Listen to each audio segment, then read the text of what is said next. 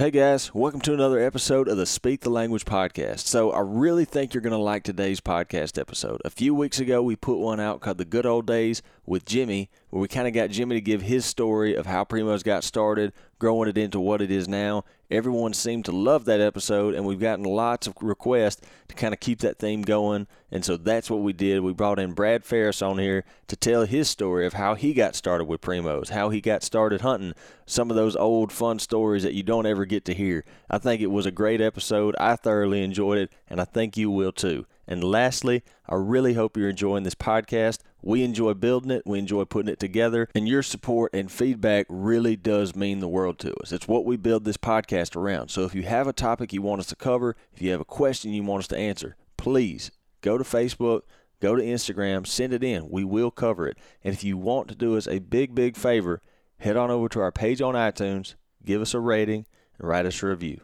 It really does help. Enjoy the show. Check it for me real quick. Check it.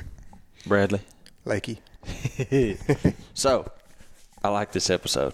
We hadn't even started it yet, and I already like it. I don't know. It might be kind of. So the head up you have is, so we did this same kind of topic with Jimmy, but I didn't tell him what we were talking about because I didn't want him to have any chance to I wanted fresh thoughts. I wanted him riffing off the cuff. And so we did that whole, Jordan was there. We did a whole episode with Jimmy about, I wanted his side of the story of how Primos got started, or some of his younger background. And he talked about them working in a garage and putting mouth calls together and all of that stuff. And I thought that episode would do well. I mean, I expected it to do well, but people loved that, because it's an interesting story. Right. Jimmy's a fun guy to listen to. And so we've had some other requests. And in my young career, I'm getting asked all the time, how did you get started? How did you get started? Yeah. And just listening to everybody I've talked to in this business, nobody's got the same story. No, yeah. It's almost comical. Like there's no follow the yellow brick road path to get, it just kind of happens one way or the other. But Brad, you've been involved with, it's the first Primos video I ever watched, you were on it. And then you've been there from, I won't tell your story for you, but that's what we wanted you to talk about Since 1990. I wasn't even alive. That was the year I was born. Yeah, that was, I filmed Will shoot an 8-point. We were on the Mississippi River hunting at a place, and I remember we were hunting pecans of all things. Yeah, that was my first Primos video and experience, and it was in October of 1990. But you talk about how you get in this. I can remember as a young kid, like 10 years old, I just loved hunting. Back then it wasn't no TV or computers or YouTube or none of that stuff. It was it was outdoor life and field and stream. That was it. Like the magazines. Yeah, oh yeah. If you wanted to get a hunting fix, you had to look at a magazine. Yeah. Of course, and I spent hours looking at magazines. Couldn't wait to get new ones. You go to the newsstand. When's the last time you went to a newsstand or grocery store and bought a hunting magazine? You probably never done that. I did. I can tell you, there was a Piggly Wiggly in Brandon, and I was walking out with my mama. I was little, and I saw it was a turkey hunt magazine, and I just had to have it. This is the last time I can remember doing that. I bet I've got 45 copies of Mississippi Game and Fish from when I was a kid. Isn't that funny? But getting back to it, so say when I was 10, 12 years old, I can remember we would go on a family vacation every year to Destin, Florida, and I can remember laying on the beach and watching those jets, practice, do maneuvers and fighting. And there was two things I always told my mom and dad. I said, I want to either fly those fighter jets for a living or hunt for a living. And of course, hunt for a living. My dad, he hunted, but my uncle was kind of my mentor when it come to hunting. My uncle hunted like we hunt, today. Loved it. And he would always take the time to pick me up and take me to deer camp. And I grew up hunting in Jasper County, Mississippi. Yeah. We talk about pine trees. I grew up at a place where if you saw a spike, you shot it. And then if you killed a buck and it was a 6-point or an 8-point or a 9-point, we didn't talk about score. it didn't matter if it scored. It was a 8-point that was 17 inches away. We talked about that with Hunter Oh, a few yeah. weeks ago. Man. That's the way my grandpa talked about it. It was a 12-inch 8-point. And it was pine tree hunting. I mean, it was literally pine rows. We talk about pine rows, and we had little hardwood bottoms. And look, I remember that place. I can remember things about that place. It was called Kings Flat Hunting Club, and it's still in existence today. And I can remember so vivid certain things about that place. Where my stand was. Oh, this is funny. So I was 11 years old, and I had a Jennings. It was called a Sidekick 2 compound. And I remember how, had my stand, and the week before season, I went and took a 10-pound bag of Morton white salt, put on my salt lick. It might not even been legal to do that. I don't know. I think it was. I mean, it was a salt lick. It was legal. You just couldn't bait then. And but anyway, that next Saturday morning, opening day of bow season, I remember 11 years old now, going to that stand. It was dark. Yeah. I was scared to death something was going to get me. Boy, I can remember almost running to my stand, and then I had 2x4s nailed to the side of a tree, and then built a little wooden platform. Mm-hmm. It probably wasn't but 9 feet off the ground, and I remember it starting to get daylight. I was my nerves calmed down. I realized I didn't get eaten, and I can see that white salt sitting there, and it's the first thing I could see because it was bright, and all of a sudden it was gone, and I'm looking like. Man, blinked my eyes, and then I saw it again, and it seemed like this probably happened over 2 or 3 minutes, and I realized it was 2 deer. And so this deer came walking right by me to my right, and I remember getting that bow and shooting, like, dang, I missed. And because my arrow was on the ground, but then I noticed my arrow wasn't stuck in the ground, it was laying sideways. Well, back then, in those days, we hunted with pods. Right. Or nectine. Yeah. It was legal. And what happened is I just hit the deer high in the back, and it got that nectine in it, and it's poison. They call it poison, not really poison, but it got daylight, and I looked out there and I see a white belly. Like, man, got him. No, I said, I still wasn't sure that was my deer. I said, dang, there's a dead deer out there. Anyway, I got down. It was a spike. I'll never forget it. It's still in velvet. And that was just, I can remember that. That was almost 40 years ago. And I can remember everything I just explained like it was yesterday, but kind of fast forward. That's just a fun little story. I ain't even thought about that in years, and just I kind of got excited thinking about it again. Well, it's funny because we were talking about that last week when we had, or a couple weeks ago when we had Hunter on. We talking about first deer story, because that's always a fun one to tell. We were saying it's like no matter what the timeline is, that first deer, first turkey, whatever it is, it's like you can paint that picture like you're there. Yep. You just don't forget that kind of stuff. You don't, and it was so special to this day. And that a reason I tell that story, because after that I was just, when it came to hunting, that's all I thought about. And I really, as I got a little older, going through school, I kept telling my, I'm gonna hunt for a living. I'm gonna hunt for a living. She would never discourage it, but she was like, oh yeah, whatever. Why don't you be a doctor or something? Well, when I got out of high school, there was an archery shop called Indian Archery Outfitters, and they had just opened, and I got something in the mail because I guess they sent whoever had a hunting license. I was 17 at that time, and so I'm gonna check this new bow shop out. So I went up there and I ended up buying a bow from them. Worked all summer and saved my money, and I got to know the guys, and they offered me a job to come work there, and I'm thinking, man. And so by that time I was out of high school, so that was my first job in the hunting industry, was Fletch and Harris. Yeah. And that was in August of 1987. How fired up were you when you got that job? Oh, I'd have paid them to work there. I can remember this. This is funny. They started my salary. They started, we'll pay you $11,000 a year. I mean, I'm right out of high school. I don't know if that's enough money or not. It didn't matter. I'd have worked there for free. Yeah. But the first week I got a raise, $12,000 a year. I was so excited. You in the money. But anyway, that's kind of how this all started, and I got to doing archery stuff and working on bows, and kind of fast forward a little bit so Will Primos, he lived in Madison, Mississippi, and this was in Ridgeland, which is kind of just all the same thing basically. But anyway, he would come in there.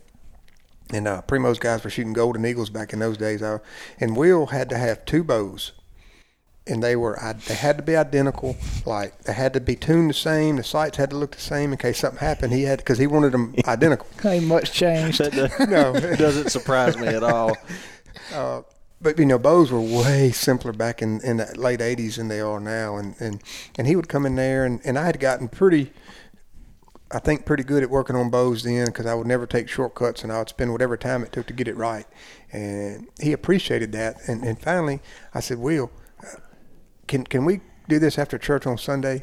Because we were closed on Sunday. I said, because, man, it takes me 4 or 5 hours to work with you, and there'd be people lined up out the front door waiting to get stuff worked on. Yeah. And so that was kind of, because I wanted to be able to focus on him, and it took a whole afternoon. But that's how me and him got to know each other. And he said, right. I said, man, if you ever have a job opening, I'd like to talk to you about working at Primo's Hunting Calls. And so I don't remember the exact time, but he said, yeah, why don't you come visit with me? So I went to his shop, and we sat down, and he wanted to hire me as a shop foreman. Yeah. To work, and I thought that was, I said, well, yeah, well, I kind of like my archery hunting, my archery store, working there, and I just really don't want to do that. I'd rather work in your TV and video department. And so he said, well, maybe one day we can work that out. So during that time, he invited me to come film a few times here and there, and at Willow Point North, Cottonwood, and that's when I filmed him in 1990. Right. Shoot that first deer we talked about earlier. Well, then I went on to Terra, so worked at Terra Wildlife for 4 seasons, I believe. Guiding bow hunters there. And how'd that come about? From the archery shop? From the archery shop. Yep. I used to go. So because I grew up in the pine trees, as we talked about, and my first hunt on the Mississippi River was at Willow Point South when they first got started selling hunts there, and you could buy a day hunt. So we would kind of sell hunts in the archery shop. Okay. So I saved up my money, or tried to book hunts for them to go there. So I saved up my money and bought me a one-day hunt. I don't remember what it was, probably $225 or $250 for a day. And I remember it got daylight, and I didn't know deer hunting existed, anything like what I saw that day. And that's where my love for the Mississippi River and the river bottoms started. And so that's how I ended up. I got to know those guys. I'd go over there some and hunted and videoed with Will and the Primo's guys, and got to know them. And they had a job opening one day, and I went and talked to them about it, and I took it. Kathy and I, my wife, we moved over there, lived at Eagle Lake, and actually lived on Willow Point South the first year, and lived in a little house they had on a thing. And funny story about that, I remember the house had some rats in it. Big rats. I bet Miss Kathy loved that. Oh, I can remember hearing them. You'd hear them running on the rafters in the roof. And she worked at Hines Community College in Jackson at that point, so she would go to work. She worked 3 days a week, and she'd stay with her mom and dad during the week, and then come back to the island on the weekend. And that last time she was there, about the second week, she said, "I'm not coming back until them rats are gone." Look, I didn't have much money to spend on stuff, because we were young and trying to figure out life. But anyway, I went and bought all the rat poison I could afford and some rat shot. Mm-hmm. And I'd have sat up in that attic with rat shot in my .357. Trying to shoot them rats. I never did shoot one, but I did finally get them, and I got them poisoned finally. But she likes to tell that story. But that's true right there. Just picturing you up in the attic with some rat shot. I was sitting there on the rafter trying to, Jesse would have been the same way. Yep. That's hilarious. But that's kind of how that happened. And I remember filming Will. I was working at Terra at that point, and I was guiding at Terra, but I could, they were there doing a writer's hunt and filming a show or videos back then. And I was filming Will. Me and him were sitting in the stand, and we're talking, and he said, I think I'm about ready to I think I'm ready to add another person to the video department if you're still interested. And because this was like in December, and I said, absolutely, I'm interested. Once season's over, because I had to finish out my year at Terra. Once I get through with all my obligations here, I would love to consider it seriously. So I guess it would have been like first week in March, I ended up going to work at Primo's in the video department, and that's kind of where that started. And been a fun, long ride ever since. And it was Will and Jimmy and me and Dean Reagan. He was a big part back then. It was just a few of us. I mean, the company was small. Right. Yeah. We were in a little strip mall. The offices were downstairs. We had storage upstairs. I don't remember how many people, 18, 20 people worked there then, building mouth calls, and still some of the same processes of mouth call building Will created way back then are still used today. Mm-hmm. Hey, Jordan, are you tired of hunting in a ground blind and not being able to see what's going on? No, because I've been hunting in a surround view. See, how many times have you heard crunching in the leaves? You think it's a big buck, but it turns out to be a squirrel or something. Possums usually. Or maybe a chupacabra. Or a wild hog. Yeah. Well, with Primo's Surround View Blind, you will not have that issue. No doubt. And you turn around and see squirrels chewing on corn cobs, whatever you want to see behind you. You can see if your cousin Cletus is sneaking in on your spot. Let me tell you something else about your surround view that I prefer and why I love to use them. Let me hear it. You can take a dog with you. You can take your girlfriend with you. You can take your dad with you that makes a lot of noise. We're talking about sports utility vehicle type space in this thing. Yeah, you can sit when it's mist and rain and don't get wet. I think I even heard of somebody holding a whole family reunion inside of a Surround View Blind. No doubt. They're worth their weight in gold. So I think it would be smart if we told our listeners to head on over to primos.com and order themselves a Surround View Blind. What do you think? I got a song just for it. Let's hear it. Head on over to primos.com, get your surround view. Wow, Jordan, you are truly the songbird of this generation. But that's that's how all that goes. You know, now I still get to work with you guys on the TV show, and my main job now is with Whitetail Properties, selling hunting land. Because throughout the process of Primos, I got to go to so many different farms and ranches throughout the United States and see. And I've always been really a passion of mine was like creating hunting land and working on hunting land and food plots and timber, and I just always paid attention to all that, and I just really enjoy it. Just to be able to still work with you guys and sell land and help people do that, it's been a blessing, no doubt. I'm sure it's changed a lot since those old days. You know, it has. And people said, "Aren't you tired of it?" I'm like, man, no, I love it more now than I ever have. Now, I do enjoy. If it came hunting a rut or spending a week on a bulldozer or a tractor, I don't know, it'd be a hard decision.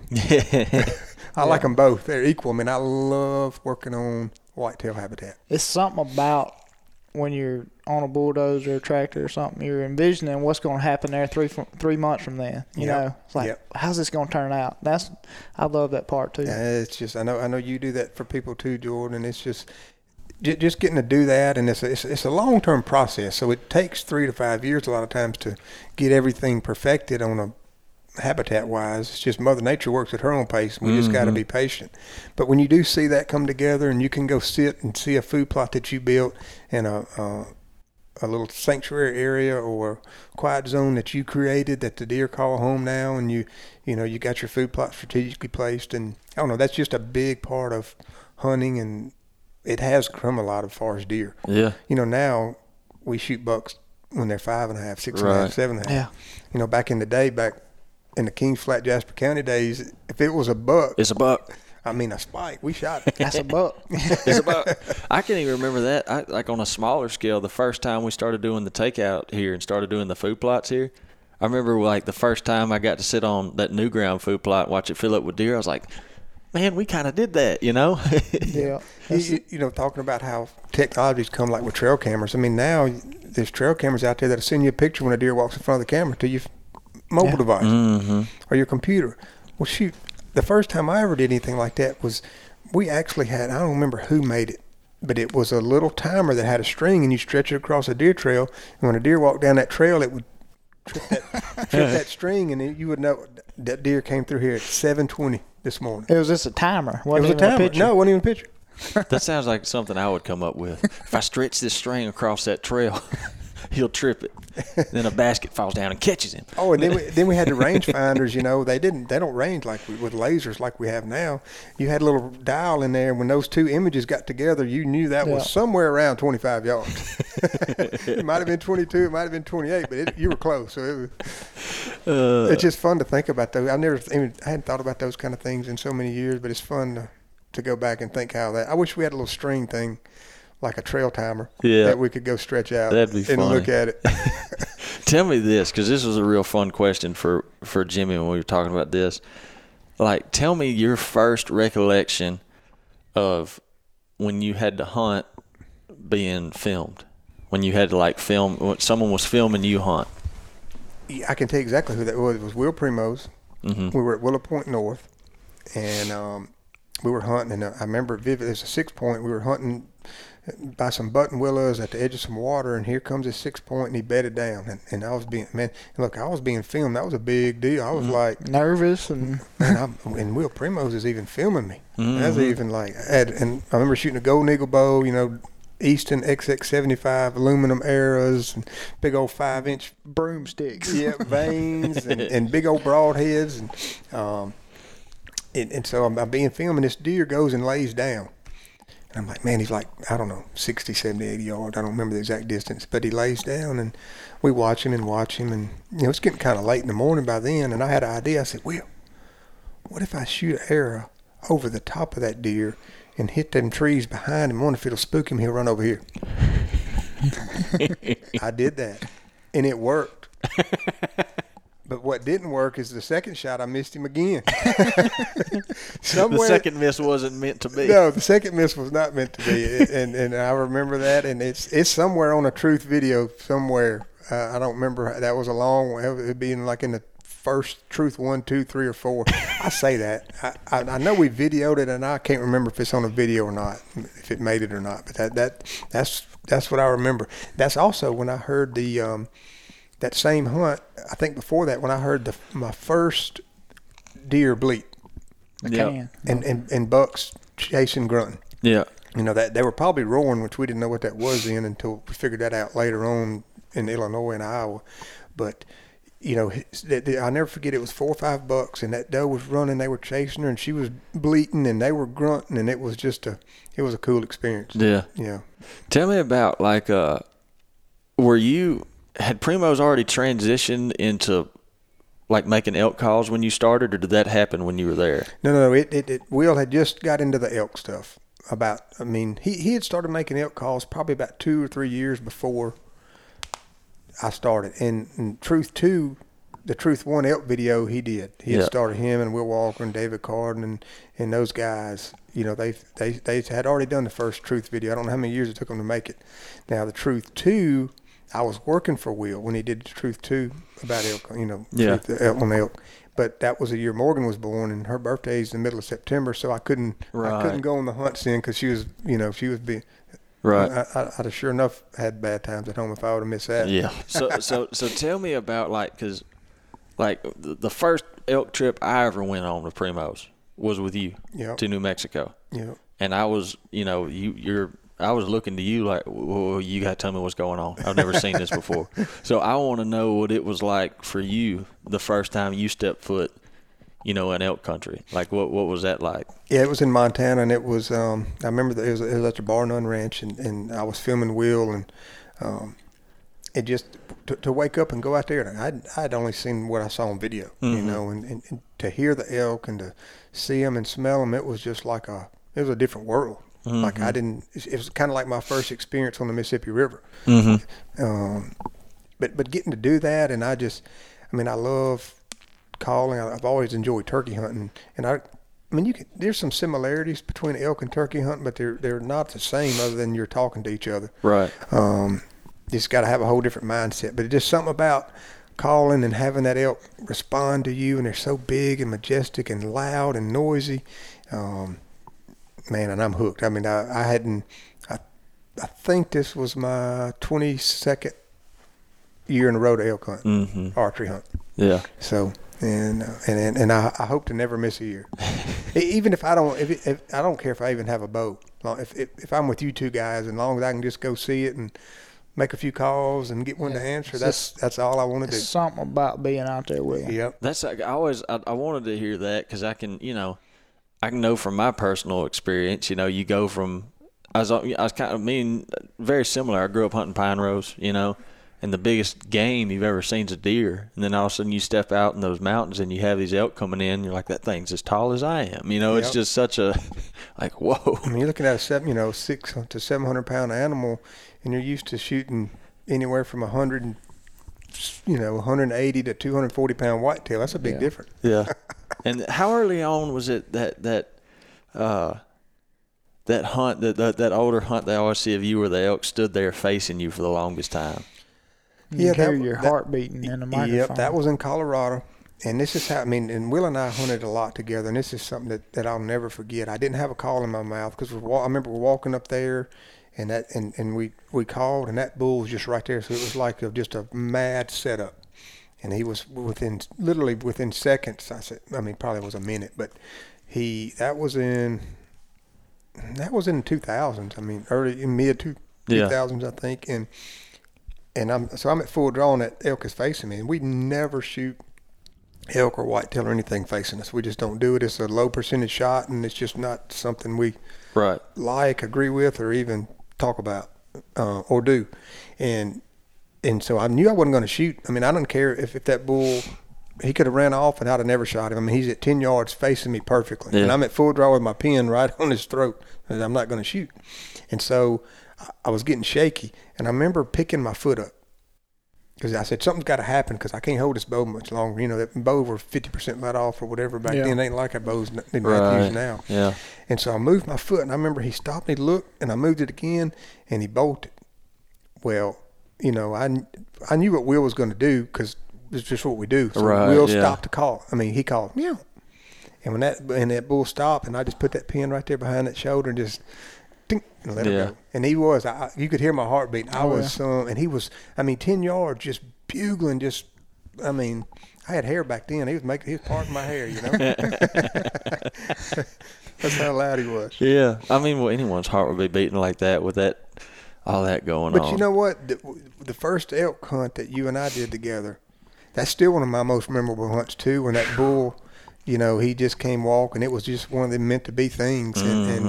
And he walked 10 yards right over my shoulder, and you're right there behind. You're one of your first elk to ever video. Yeah. And that was a cool experience. We tricked him. That was a good one. I just remember, like, again, there's so many, like, pieces and parts to elk hunting and how y'all do it that I was just, at the time, it was like I was trying to drink water out of a fire hydrant. You know, I was just trying to soak it all in. And one of the things that I've picked up over the years is, and you've said it like 100 times, when an elk's coming in, the first thing you do is try to get your bow back. You know, if his head goes behind something. And so I'm filming the elk, and at this point, I can see the way he's coming. I can picture what I think's about to happen with, you know, him walking right past us like that. And the elk goes behind a bush, and you draw your bow back. And I start freaking out. I'm like, no, I can't see him. I can't. And I remember you're like, and then you're like, I was just getting drawn. So then I was like, sorry about that. Because you can, And I had run camera enough over the years too, which I'm thinking not only hunting because I got the bow, but I'm conscious of you and where the camera is. And I feel like I know what you can see and can't see. And I remember thinking, I'm not going to shoot. Just let him. Well, I waited till he got by where. Yeah. I don't remember if you told me to shoot or not shoot, but it was pretty easy. I knew where he had to be for you to get it on video, and it was one of them meant to be deals. Keith Beam was calling. He was a new elk caller at that point, and you and I are looking at the bull, and Keith, I'm telling him, remember, I would. You're giving him signals. I'd hold a mouth call up, and that meant do a cow call, and I'd hold a bugle up. And he would do a bugle, and because you and I were looking at the elk, and he's 100 yards behind us. Yeah, he was sticking his head up over that little lip, and then he'd look at it, and Brad would hold his hyper lip up. And then Brad would he'd go like that, and he'd mean bugle, and he'd bugle. Well, we were watching you were watching the elk, so we knew what he was. Yeah, he was giving us enough interest that we knew what to do and say at what time, and it worked out. That bull came walking, hit it right up to Keith, and we shot him at 10 yards. It was fun. Golly, that was fun. It was fun. And then and of course the whitetail, when it's all said and done, at the end of the day, if I had to give up everything and just hunt one thing, it would just be the whitetail game. The game of the whole strategy. Yeah, because it's a year-long thing now. You know, you got your habitat management. That is the key biggest thing you can do for a whitetail property if you got control of the land and can manipulate the habitat. But you said something earlier, Jordan, and if people are listening, you got people like when we got out of school wanting to get in this industry and get in this business. You know, for me, I've been one of those guys, just like I talked about Fletch and Harris. Yeah. I didn't care. I'd have worked there for free. And I was the type of guy that I can remember working all night, Fletch and Harris. Like, watching hunting videos and Fletch and Harris like till daylight the next day. Yeah. Because it didn't matter about money to me. But when I committed to do something, I was going to do it. And a lot of people have attitude. Well, if you want me to do that, you pay me to do that. I never had that attitude. Right. I was like, I'm gonna work so much, they're going to have to pay me or they're going to lose me. Right. You know, I don't mean that cocky. I mean that as in I didn't worry about what I got paid. Yeah. If I told somebody I was going to dig a ditch or I was going to cut firewood, I was going to have the biggest, prettiest ditch and the most firewood you ever seen. Mm-hmm. And I don't think, and I'm not saying if you just do that in life, do that no matter what you do. Mm-hmm. You know, if I was a waiter or if I was a cook or I didn't care. Whatever I was going to do, I was doing it to the best of my ability. Mm-hmm. And you will be successful. Yep. There's so much opportunity in this world if people just apply themselves. Yeah. You know, and I hope people coming up will do that. I love seeing somebody work hard. Yeah. You know, if you see somebody and they're walking fast and, you know, they're focused on their job, they can go anywhere. Yeah. And that's why I tell you, it's there. Like you said, there's so much opportunity out there these days. There really is. Yeah. And you just can't. I tell people all the time. But based off what Brad's saying, there's no rhyme or reason how to get into this business. If you just work hard at it and got a mind to do it, you can make it somehow or another. Yeah. You know? I says, don't get discouraged and just you got to work hard like that. There's no. When I first started trying to figure out how to do something in the outdoor industry, I got a job at Giles Island. Mm-hmm. I moved down there a month early without pay just to learn the place and work on the place, and it worked out, you know. And you stood out, you know, out of all the people there. You obviously worked hard, and you put the opportunity before the dollar. Mm-hmm. The first outdoor related job I got was guiding duck hunts at a place called Mallard Manor. And I didn't even know I was getting paid until they handed me a check after it was all over. I didn't even know. I really didn't. I wanted to do something, and I just jumped. I remember talking to the guy on the phone, and I remember saying that, we need somebody this weekend. Come down. Came down, and then I was like, I got paid? He was like, well, yeah, you get paid. I was just happy to be there. And so hopefully people will take some of that and just work hard because, you create your own destiny, I guess is a word to say. Yeah. Your actions are, and people, there's so many people out there looking for hardworking, honest people. It is, I can think of a ton of jobs out there. Somebody, man, I can't find nobody to work no more. Man, the hard work is, I don't know. I was given that gene, I guess, because I'm not scared to work. Yeah. I like to work. You don't ever know who's watching you either. Right. You know. Mm-mm. But it's been a fun ride, and I've been very blessed to get to spend time with you guys, and then with Will and Jimmy and all the people that helped get Primos to what it is today. And I'm very thankful to get to still do elk hunt and come over here to Cottonmouth and hunt with you guys and laugh, and it's a blessing. Can't beat it. It really is. It's fun. I enjoy it. Which of that, I guess we're about to start hunting this afternoon, so about that time. Okay, so I guess me and you are a team this week, huh, Lake? Team. And I got Jimbo. Uh-oh. You got team. Jordan and Jimmy are team Itchy Trigger Finger. Team Killer Deer. Team. Hey, look, it's October. You might have the same thing going. We might have the same thing. You won't have any complaints out of me. You say, hey, can I shoot? Yep. Oh, all right then. That'll be about enough for today. Guys, as always, hope you enjoyed the conversation. If you have any questions ever at all, don't hesitate to send them in, Facebook, Instagram, whatever you need to do. And as always, thank you for listening to the Speak the Language podcast.